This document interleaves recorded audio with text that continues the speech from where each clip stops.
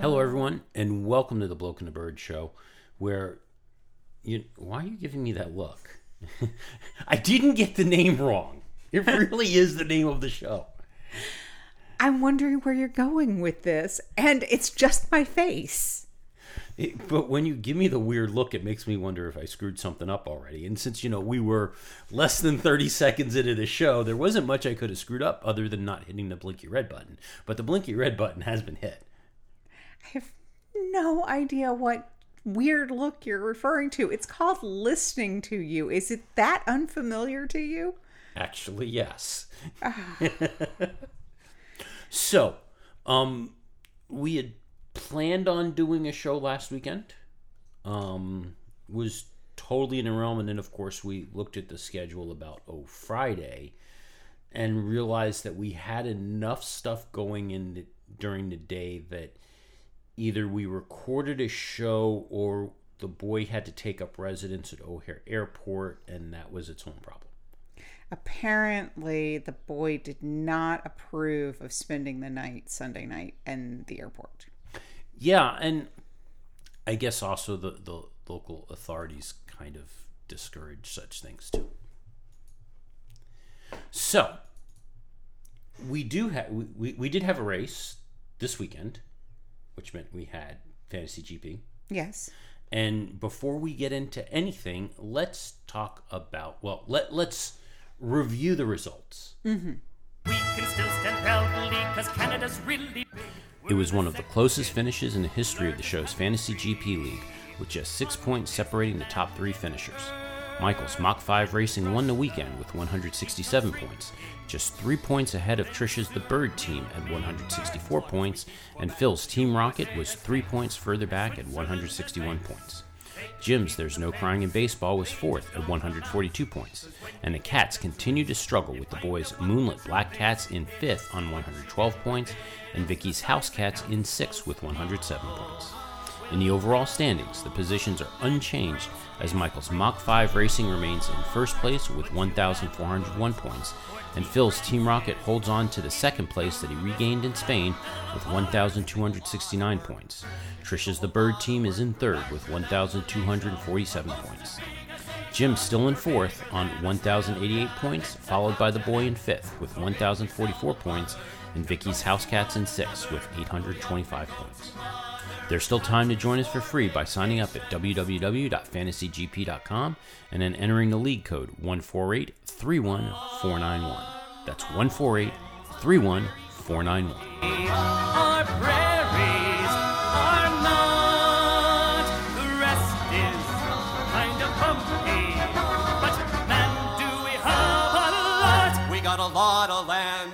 We got a whole lot of land. So stand up and be proud and sing out very loud. We stand out from the crowd 'cause Canada's really big. I am thrilled that you used the national anthem of Canada as written by the Arrogant Worms. Well, I kind of figured that since Canada is in fact really big, that we needed a big piece for that. Okay. But that's only if they keep Quebec. Yes. Which, coincidentally, they were in Quebec. Right. They were. So, we had Canada race this weekend. We did. There's been talk, before we even really talk about Canada, there's been talk over the last couple of weeks, both over the fact that, and I think unfortunately it's accurate, there is a really, really strong chance that Red Bull is going to completely run away with it this year. That's not to say that Mercedes and Ferrari's sliding backwards. Ferrari is being Ferrari. Mercedes hadn't moved forward. They just hadn't moved forward nearly as much as Red Bull has. Aston certainly had the appearance of moving further, but they're not quite there yet. Mercedes has improved. I don't think they're quite there yet. They're much closer than they have been in the past. And I think as much as I think Max was managing the race, the fact that he didn't win by 30 plus seconds this weekend, maybe there's some movement here in a good direction. But I think there's still a very real chance that Red Bull's going to run away with the race. And if they somehow manage it, and I know there's still a long way left in the season, but if they still somehow manage to win every race in the season, given the length of the season, it's going to be a fairly remarkable achievement. True. We're not quite there yet. But whenever we have a team that looks like they are far and away better than everybody else in the champion, there's always those rumblings that come out there. We've seen it for years now of, well, maybe we need to change the rules a little bit and come up with success ballast or tweak the tires or something along the lines to try and slow the team down. I've always thought it's a stupid idea. We've talked about it repeatedly. Mm-hmm. And the rumors are coming out again. Thankfully, there's two people who have come out and said, and there may have been more, but at least very publicly, who've come out and said, that's a really stupid idea. Let's not do it. And it's not you and me. Those besides us. I just wanted to be clear that it was two actually important people, not just us. Well, the first person to come out and say it was Toto Wolff. Well, considering Mercedes has been on the butt end of that kind of decision making multiple times, I would hope, but Toto does think bigger than his team occasionally. There were allegations last year that the changes that were mandated to reduce bouncing, that there were allegations that Mercedes really wanted them in the hope of slowing down Red Bull. Mercedes obviously denied it, and there was no evidence that it actually did that. But there were allegations around that. But Toto has said, no, that this is a bad idea. We should not do that.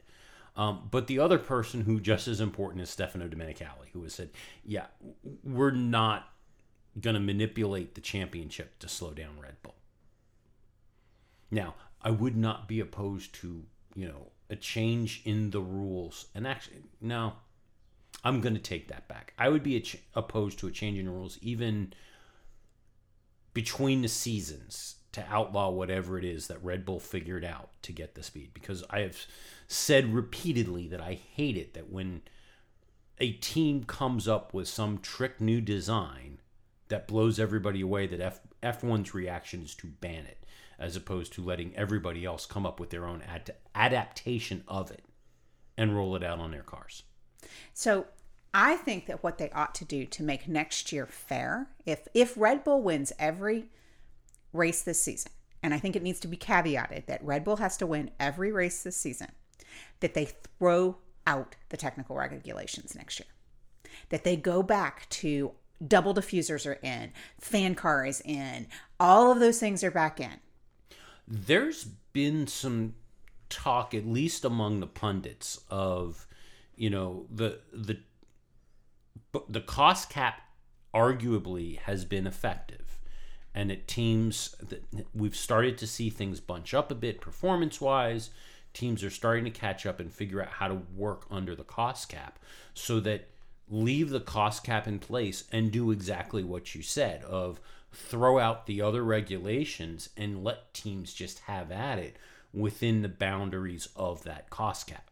I think that'd be amazing, because the truth of the matter is, when you strip everything away, the reality is the regulations as they are written now, they're playing with minutia, and it's not allowing truly revolutionary design. Everything is evolutionary. And I get it has to be done with the bounds of a cost cap. You have to have one or the other. You have to have either really restrictive technical regulations, or you have to have a cost cap to prevent a very, very wealthy team from just putting an engine in at every event. 5 engines a race weekend, or infinite numbers of wings and changes and second cars and all of those things. You can throw dump trucks of money into this and win it. I mean, that's possible. But do one or the other. You don't need to do both. And I'd love to see the revolutionary design that could come out of what could you do for $1 million? Well, we've already seen the impact of restrictive technical regulations and fairly unrestricted budgets. Mm-hmm. We've seen that up until the implementation of the cost cap, and we still saw the difference between the teams of the haves and the have-nots, and teams investing the dump trucks full of money for minuscule gains on the smallest of smallest parts of the car, because that was all that was left for them to develop. So arguably, that's not a great answer anymore. I think at this point we can turn around and say that, let's leave the cost cap in place, toss out the restrictive technical regulations, leave what needs to be there from a safety perspective. That's what I believe. I believe that we should have a set of rules that is the sporting regulations. That's how you run the race. Mm-hmm. And you have a set of safety regulations. Everything else is on the table except the cost cap. I think that combination could truly make an incredible Formula One era. Not a season, an era. So I think you can have some other... I mean, you do need to limit a couple of things. What? So I think there's fair for, some degree of technical regulation. The fact of the engine formula for Formula One is a V6 engine with these components. Okay. And potentially limits on horsepower to make sure that nobody's throwing in an engine that is completely out of range with everything else. I believe also the technical regulations cover things like parc fermé conditions and... So that's sporting regulations. I could be wrong, but there's some components of it that I do agree with. Also probably the other area that would make sense is around the general size of the car. But still scaling back what the restrictions are and what, allow the return of double diffusers, like you said, and the Coanda exhaust. And hell, I would even say the hydraulic and articulated suspension that Williams used years ago, allow that to come back too, because if somebody can develop that cheaply enough, go for it. What was the one that Mercedes had where they could push the... the DAS system. The DAS system. That got outlawed after it was proven that it was working really well. It actually was not, but anyway. The other thing that they need to consider is you also have to have some level of regulation on what you can do that disrupts the airflow behind your car. Yeah. Because we do know that if they disrupt that air enough, all they have to do is get in front. And if you're driving in clean air, somebody can't get around you. So they've got to have some level of that type of thing. As otherwise, you're going to put a giant fan on the back of your car and disrupt all the air behind you so that nobody can get past you. So there's that piece. But what I really want to see is I want to see true innovation in these cars. I want to see the Braun fan car. I want to see, I laugh and joke the 6-wheel tear-off, but that would come at a cost because that's 2 extra wheels per race. So Braun was double diffuser, by the way. The fan car was Brabham. Yep. Sorry, another B team. It's the B teams. But it's those things. I want to see that type of stuff come back to Formula One. I want to see a team take a risk and succeed. Well, arguably, we did see a team take a risk. They just didn't succeed at it. You mean the no side pod design? Yeah. Well, yeah, there's that. I mean, there's that. Arguably, that did happen. But, okay, let's talk about that for a second. No side pod. They hung on to it for longer than anybody thought that they should have. They totally reversed direction. It should have come out in Imola. We all get it. It did really well in Spain. And every pundit out there was like, remember last year? They thought they'd solved porpoising it in Spain. And they get to Canada and Mercedes, it was back. And this time around, it wasn't back. they didn't go backwards in Canada. Everybody thought, Yeah. oh, well, what they saw in Spain might have been a fluke because it was a fluke last year, but it wasn't. And I think that's a really good thing. So I'm proud of Mercedes. I just wish you guys had figured out the no side pod didn't work a year ago. Honestly, I think the big difference between the two was that last year's car, and why we saw it throughout other parts of the year as well, last year's car, especially in the first half of the year, had such a narrow window that it performed well at, and Mercedes knew that in that window it would perform really good. Possibly not a full-on race winner, but it would perform really good and allow them to get nice and close up to the front. The problem was that window was so narrow that there weren't a lot of opportunities that they could exploit it. Spain was one of them. Montreal clearly was not last year. And they didn't understand enough about the car, or just it wasn't possible with the car to make that window wider. Exactly. And I think that's the issue.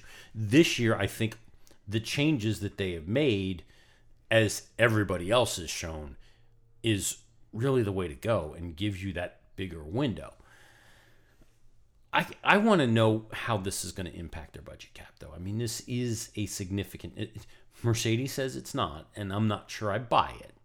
But this is a fairly significant change to the design of the car. And how much did it cost them to come up with this design and build it out? Well, I mean, keep in mind, they just cut back on hospitality a little bit, and they paid for it. I mean, it's a shell game. It's all a shell game. They went over to the Red Bull hospitality tent and cleaned out the couch cushions. Well, my understanding is that the way Red Bull is staying under the cost cap this year, because it was hospitality last year, is that Christian Horner, he's basically he set up the Weber grill in the back, and he's running the barbecue. He is not running a Weber grill. Absolutely not. Weber is refused to allow him. He likes Mark. Oh, yeah. Multi 21. Yeah. Uh-huh. He was upset. Mark was upset about how the team handled that. But Mark, the person on the team that Mark didn't like, besides Sebastian Vettel, was Helmut Marko. He liked Christian Horner. But it was Helmut Marko who didn't like him. They didn't get along. And Christian Horner is Marco's boy. Well, there's that. Yeah. Anyway. Okay. So, Charles Leclerc this weekend ran a special tribute helmet to Canadian hero and namesake of the circuit that we raced at, Jacques Villeneuve. However, he didn't run it every day. Actually, no, I'm sorry, he did. He got permission to run it Friday. But there were some issues. Not the least of which was the fact that I guess when... Is it Jacques or Gilles? Oh, I'm sorry. Gilles. It was Jacques. Jacques' the dad. Thank you. Yeah. Yes, we were at Circuit Gilles Villeneuve. Exactly. Yes. Not Jacques. So he wore a special tribute helmet to Gilles Villeneuve. But apparently he didn't get the family's permission in advance. They didn't know what the design was. And apparently last year there was an issue too. And I guess it was blocked. I don't even know what happened last year, but there were problems with the family and not knowing about the helmet and not getting permission, and he wasn't allowed to wear the helmet he planned on wearing. But this year, move forward, again, I guess failed to initially get permission from the family. And the family doesn't live all that far away from Montreal. It's like 45. I've been there. It's like 45 minutes away over to Saint-Jean-sur-Richelieu. Didn't get permission from the family. The family on social media expressed surprise about the helmet, but they didn't say don't use it. However, folks reacted to the family saying that they were surprised by the helmet, is that they didn't approve of the helmet, and started lashing out at Jacques and the rest of the family. And Jacques' like, no. We didn't know about it, but we've seen it. We like it. We're okay with it. He has permission to run with it. Charles invited the family down to the track, took pictures with them with the helmet and trackside and all of that, but it was a kerfuffle that probably didn't need to happen. So basically, Charles's people didn't call the Villeneuve family. Yeah. Like, the phones don't work? Maybe they don't speak French or Canadian French? I don't know. And it wasn't like the picture, the helmet had like a picture of Gilles on it or something like It's that. the colors that he ran. Yeah, it was the red and black that he used to run on his helmet, and in a similar style that he used to run on his helmet. That seems like a whole lot of nothing to me. It should have been. Just, yeah. The weekend overall, though, was not without issues. No, they really had some issues in free practice, didn't they? So, free practice 1, normally these are 60-minute sessions. They only had about 3 minutes of runtime. So, initially, running in free practice 1 was stopped after Pierre Gasly experienced a drive shaft issue on the run between turns 7 and 8. Once they got the car pushed behind the barrier, it was now 5 minutes had gone in, but they didn't restart the session. It turns out that even though everything was ready to go, there was a problem with the CCTV system. Oh. And it wasn't properly, so they had video, but I guess it wasn't properly syncing. It wasn't a live view everywhere at the same time of the same thing. That's essential for safety reasons, because it's how the stewards and the marshals and race control can monitor everything that's happening. Right. So they didn't restart the session. And ultimately, they ended up having to waive to not hold the session after all of 3 minutes of running. Oh, my. They came up with an alternate solution. They decided to start free practice 2 30 minutes early to make it a 90-minute session. They did get most of the way through. But then towards the very end of it, there was a torrential downpour that flooded the circuit. Yeah, that's a problem. Yeah. So not a whole lot of running on Friday. Mm-hmm. And when you flood the circuit, you also reset all of the surface based on the rubber. Well, there's that, but also, again, remember, qualifying, we had a wet qualifying too. Right. Which does the same thing. And apparently there were not a lot or any of the sport races. Yeah, I don't think Montreal does a lot of them. They were just talking about that there was not rubber laid down on that track like we would expect for a Grand Prix weekend. Mm-hmm. So that led to an unexpected grid. It was an unexpected grid. And also the most interesting factoid that I heard as we were getting ready for lights out was that every dry tire combination, I should be very precise here, every dry tire combination was on the grid at the same time, which is not usual. I can't recall it happening. Every different tire strategy, kind of everybody was throwing different concepts of tire strategy. Some were starting with the hards, thinking they'd go long. Some were starting with the softs, thinking they'd get out in front faster. Only Gasly started with the softs. Okay, but it allowed... It was a mistake. Yeah, it was. But it allowed us to have every tire combination on the track at the same time. Yep. Ferrari made some question. I mean, where they ended up in the race, despite them once again shooting themselves in the foot repeatedly in qualifying. So Ferrari is having a meeting in Maranello to discuss their strategy calls in free practice 2, particularly around Charles Leclerc.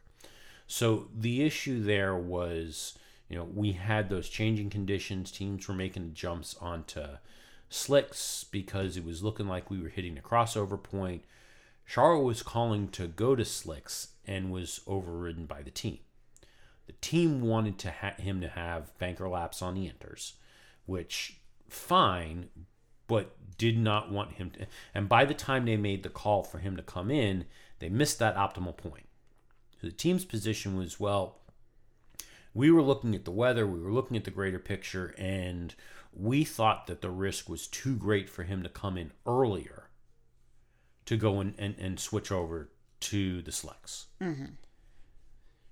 Charles, at least immediately following qualifying, did not agree. They've said they've shown him the videos and talked about it. And I guess Ferrari still stands by that decision. But I think there may still be some disagreement between Charles and the team around that. And, there was an interesting comment that was pointed out or an interesting thing pointed out by David Croft, that Ferrari in particular, and I don't even know if it's so much Charles as it is Carlos Sainz, he frequently disagrees with the team on their tire strategy, and he at least has the ability to veto the team. Mm-hmm. And we've seen it happen quite a bit with Carlos. I don't know if we've seen it as often with Charles. I wonder what the difference is, because one would argue that they are pretty level on experience level. But we don't necessarily hear all of the conversation. Yeah. So that may just be a perception not being reality also. What I have to wonder is, we have often talked about, McLaren having a naughty step, Mercedes having a naughty step. Does Ferrari have a naughty step? They don't. That's a problem. What they well, it depends on who you're going to put there. But what they do have, it's not a naughty step. It's different. They have a slightly different. They're Italian. They're going to do it differently. Yeah, they have a slightly different approach as opposed to the naughty step. What they do is they make the misbehaving driver. They have to spend the next week washing dishes over at the Montana restaurant, Marinelli. Oh. Yes, it's different. Very Italian. Yeah. Very Italian. I see that. Now, what happens if it's not a misbehaving driver, but in fact the strategy team? That we do not know. I think that's the problem. I think we have not had punishments for the strategy team. I was going to say, based on last year and the issues that occurred, what it appears is that if the strategy team gets it wrong, they all get Ferraris. And if the strategy team gets it right, they all get Ferraris. So the question is it a difference between you get the good Ferrari or you get the Dino? No, I think it's the same thing. Oh. That's probably the root of their problem. Yeah. Yeah. You need to give them, if they get it wrong, a Fiat. And not a Ferrari. You got the F word wrong. Yeah. Look to another car within the brand family. I think you have a particular Fiat Panda you would recommend. Well, actually, hopefully by now it's been retired, but it was in a rental car lot at the Bologna airport. It was red. See? It was red. It was a little red car.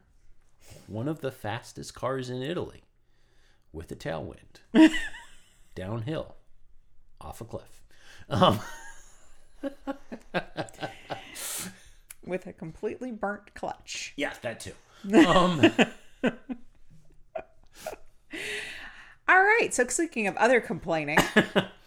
Drivers were a bit upset about the barrier over at turn 1 at the start of the weekend.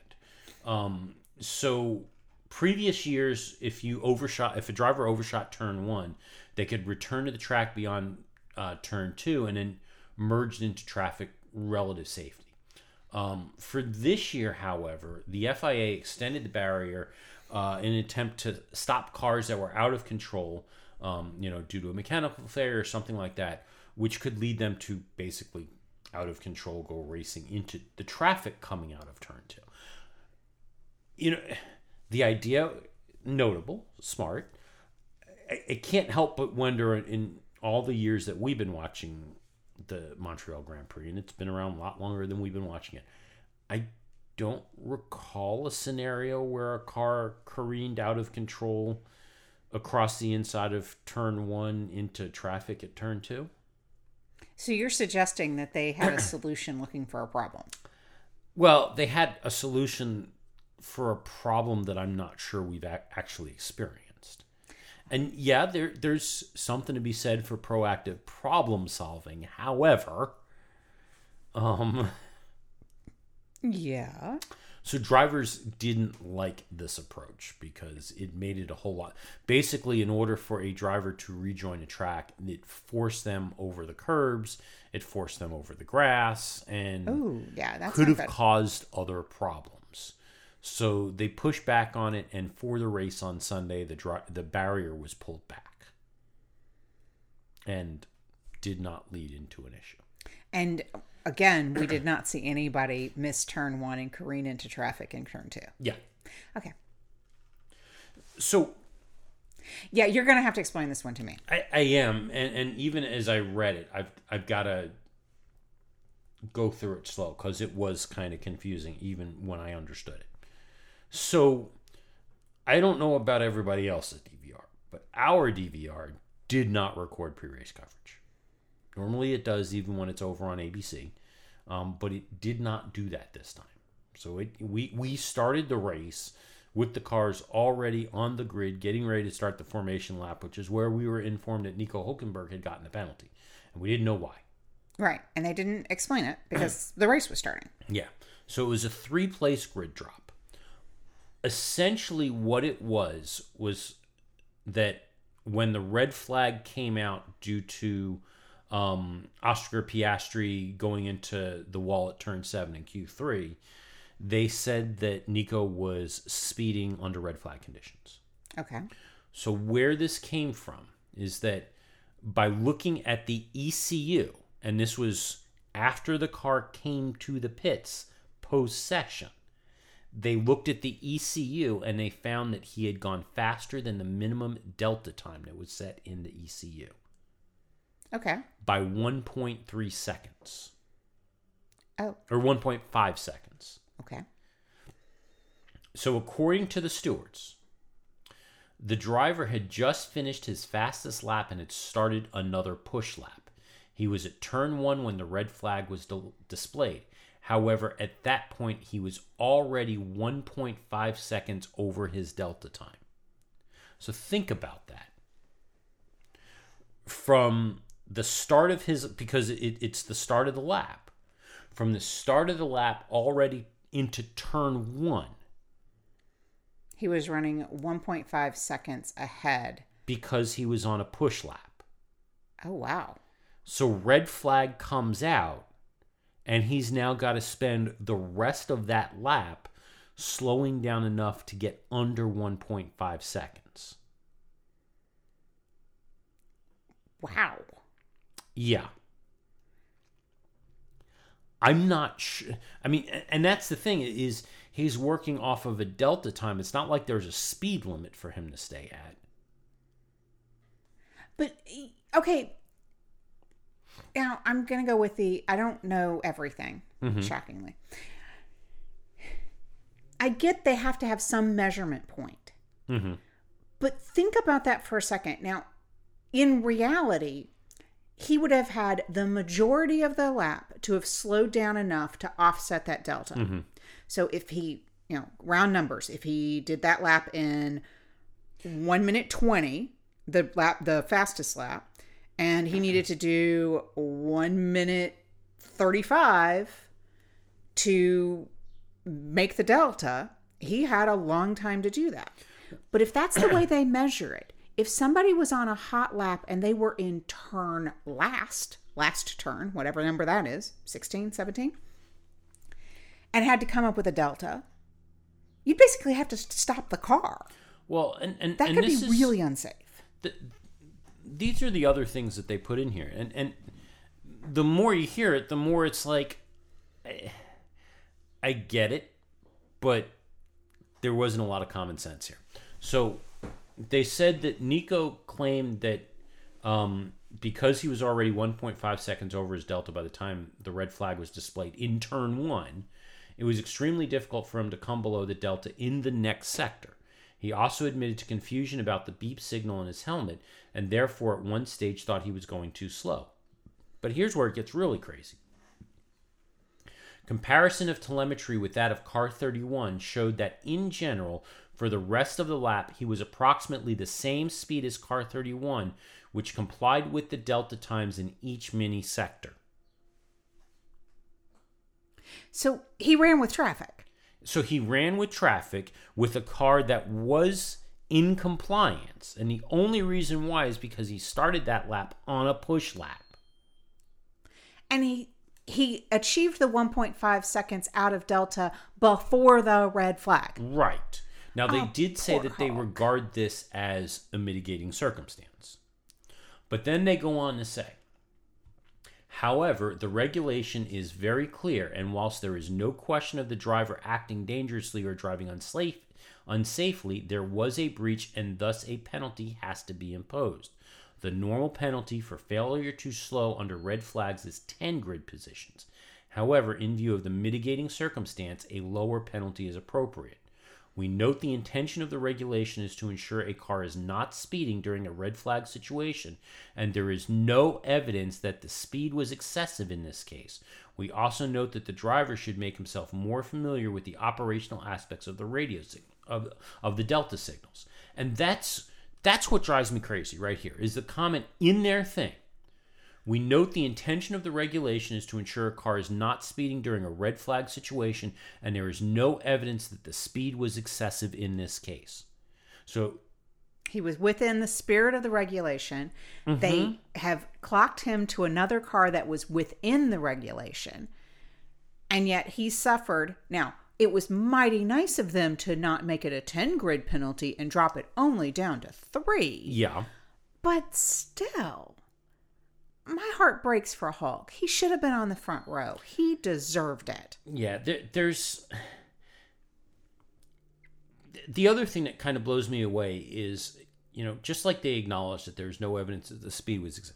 It's not like there was a performance benefit to be gained here. No. He didn't say... That was not the lap he got on the front row with. Nope. They could have just deleted the lap. Well, no, they couldn't have deleted the lap. And actually, deleting the lap would have been even worse. Because the red flag came out on the lap he was on. That lap didn't count. Okay, so they couldn't have deleted the lap. But they could have... They could have done 1,000 other things, including just going, he set the 1.5 prior to the red flag. Yeah. That's the part that really bugs me. I go back to, by their own admission, the intention of the regulation was not violated. Right. It was only because he was on the push at the start. Yeah. That was what, Yeah, I know. So, remember the whole wibbly wobbly wingy thingy on the back of Ocon's car? Wibbly wobbly wingy thingy.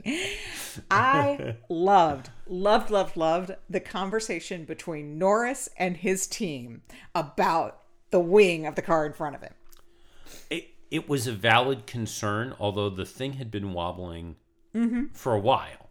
That wasn't the first. You do have to wonder a bit, given the action that the FIA has taken in the past to black and white cars with loose pieces, why they didn't step in. But it wasn't dangling. They normally will step in if something's hanging off or looking like it is impending to break. The question, honestly, everybody, including the pundits, were having the question of, is that amount of movement normal? So we've got comments from Otmar about it. Otmar says that they were confident that for the remaining duration of the race, the wing was safe. There was a failure on the wing. He did say that the way the wing was designed, they knew what the failure was. They knew that the wing was still secure, even though there was the failure. The only thing I guess they changed were some elements on the top of the wing to the design that they're in right now. Okay. But he says that they were confident. They were in conversation with the FIA and with the stewards about the safety of the wing, and that they didn't believe that it was going to come off, and that the stewards listened to them.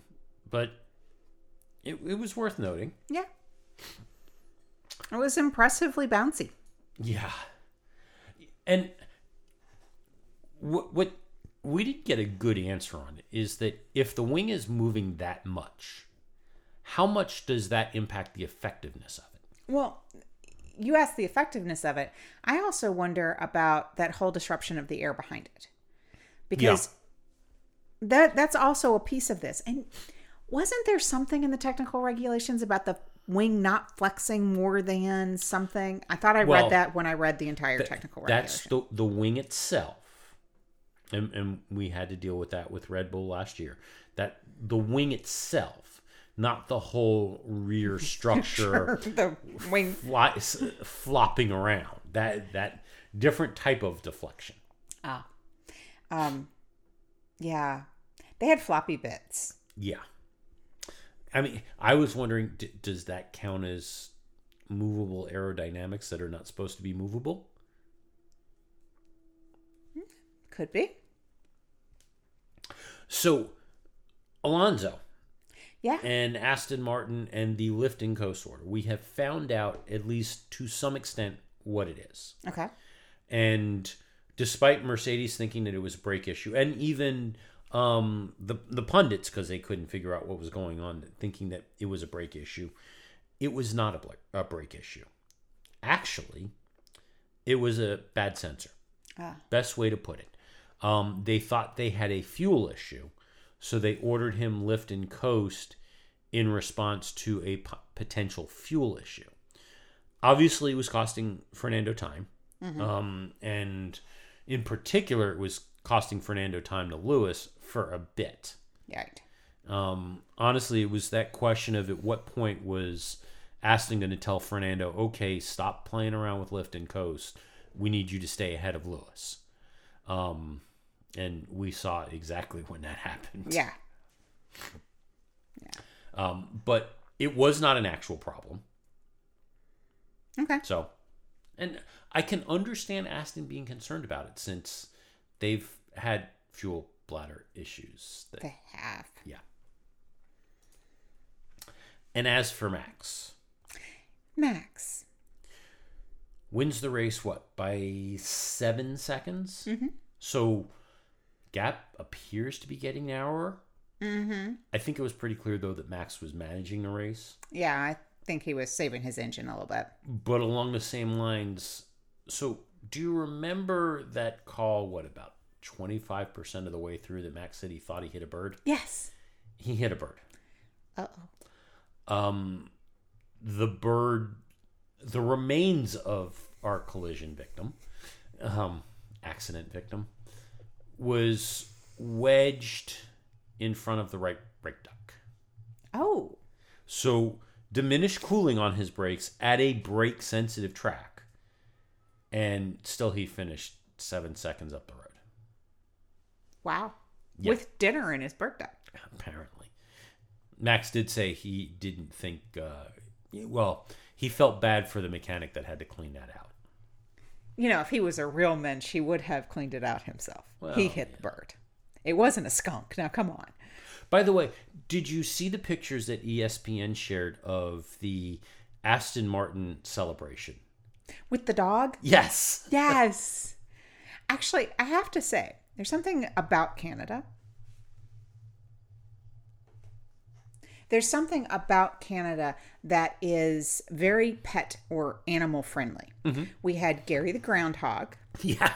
A few years ago, we had Vettel and Lewis discussing the seagulls and the birds. Well, it was the seagull that didn't get off the track. And it was the seagull that, met his untimely end in Max's brake duct.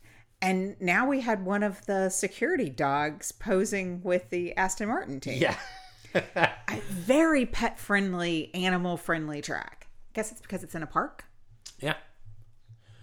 So other news away from the race. The we didn't have the race in Imola.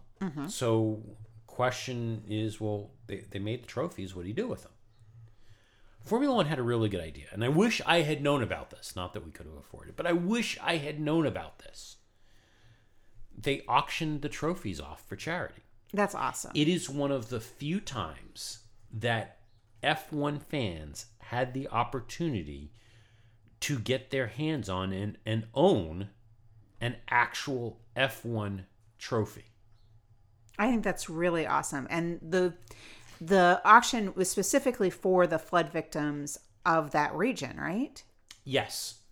For local flood relief.